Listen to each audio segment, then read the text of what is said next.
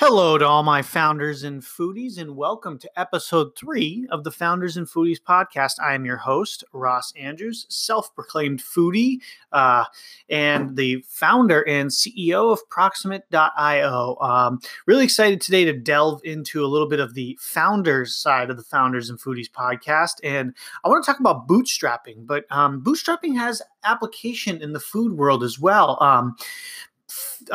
Careers in the food world are similar to those that of starting your own company, right? Whether it's a food blog, a restaurant, those careers take time, investment, and capital to get started. And so bootstrapping is a concept that can be applied both in the tech world, like I work in, and in the food world. So we're going to delve into bootstrapping. And what, for those of you that aren't 100% familiar with bootstrapping, you might have heard the term, but bootstrapping is essentially starting a business with minimal capital investment.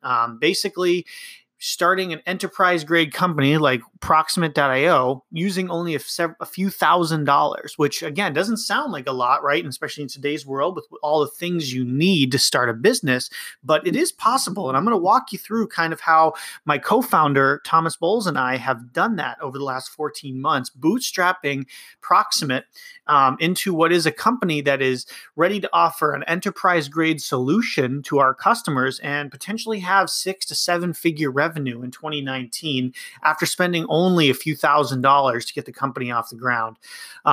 First things first is Proximate.io is a corporation. It's a C Corp to be exact. It's registered in Delaware. A lot of people look at it and say, okay, a corporation, that sounds big and fancy, and I have no idea how I would even do that. And I'm here to tell you it's not as hard as it sounds. Anyone can form a corporation, and anyone can form a corporation in about a week with only $500. Right? $500 and you can be incorporated and have your own business up and running too. How, you ask? Stripe. Stripe is a payment processing company, a financial technology company, and they have an amazing program called Stripe Atlas. If you head over to stripe.com, you can navigate to the Stripe Atlas page. And on the Stripe Atlas page, you can sign up. And for $500, they will help you form a corporation in about a week. And they make it so simple. They just gather a little bit of information about you, any co-founders, where you're located. They fill out all the paperwork and they just send it back to you. All you have to do is sign it.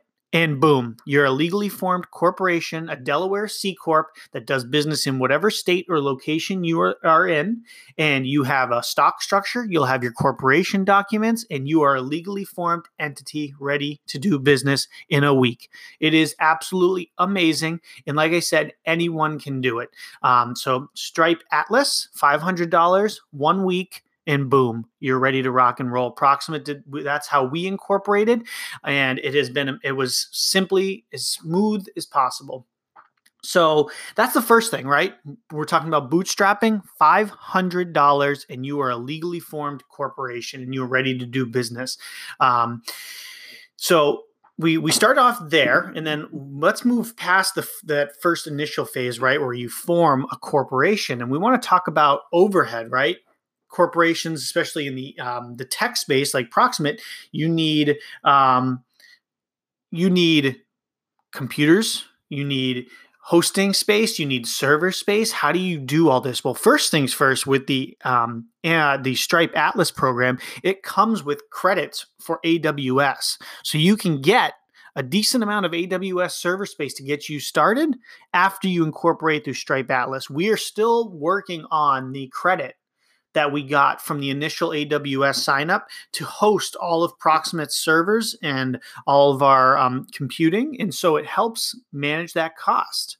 Second, actual computers, right? Hardware, MacBooks, iPads, whatever it is you need to, whether you're doing dev work, whether you're doing a food blog, whether you're doing actual blogging, vlogging, starting a website, whatever it is, you want a nice new computer to do all your work, make everything look nice and sleek. And everyone says, oh, a new MacBook, a 13-inch MacBook Pro, it could be up to $2,000, a 15-inch MacBook Pro, $3,000, right? We got Thomas, who's our CTO, our programmer, a nice 15-inch MacBook Pro to do all the dev work on for Proxima. You say, oh, $3,000, that's a lot of money. I don't have $3,000 to just throw away a laptop.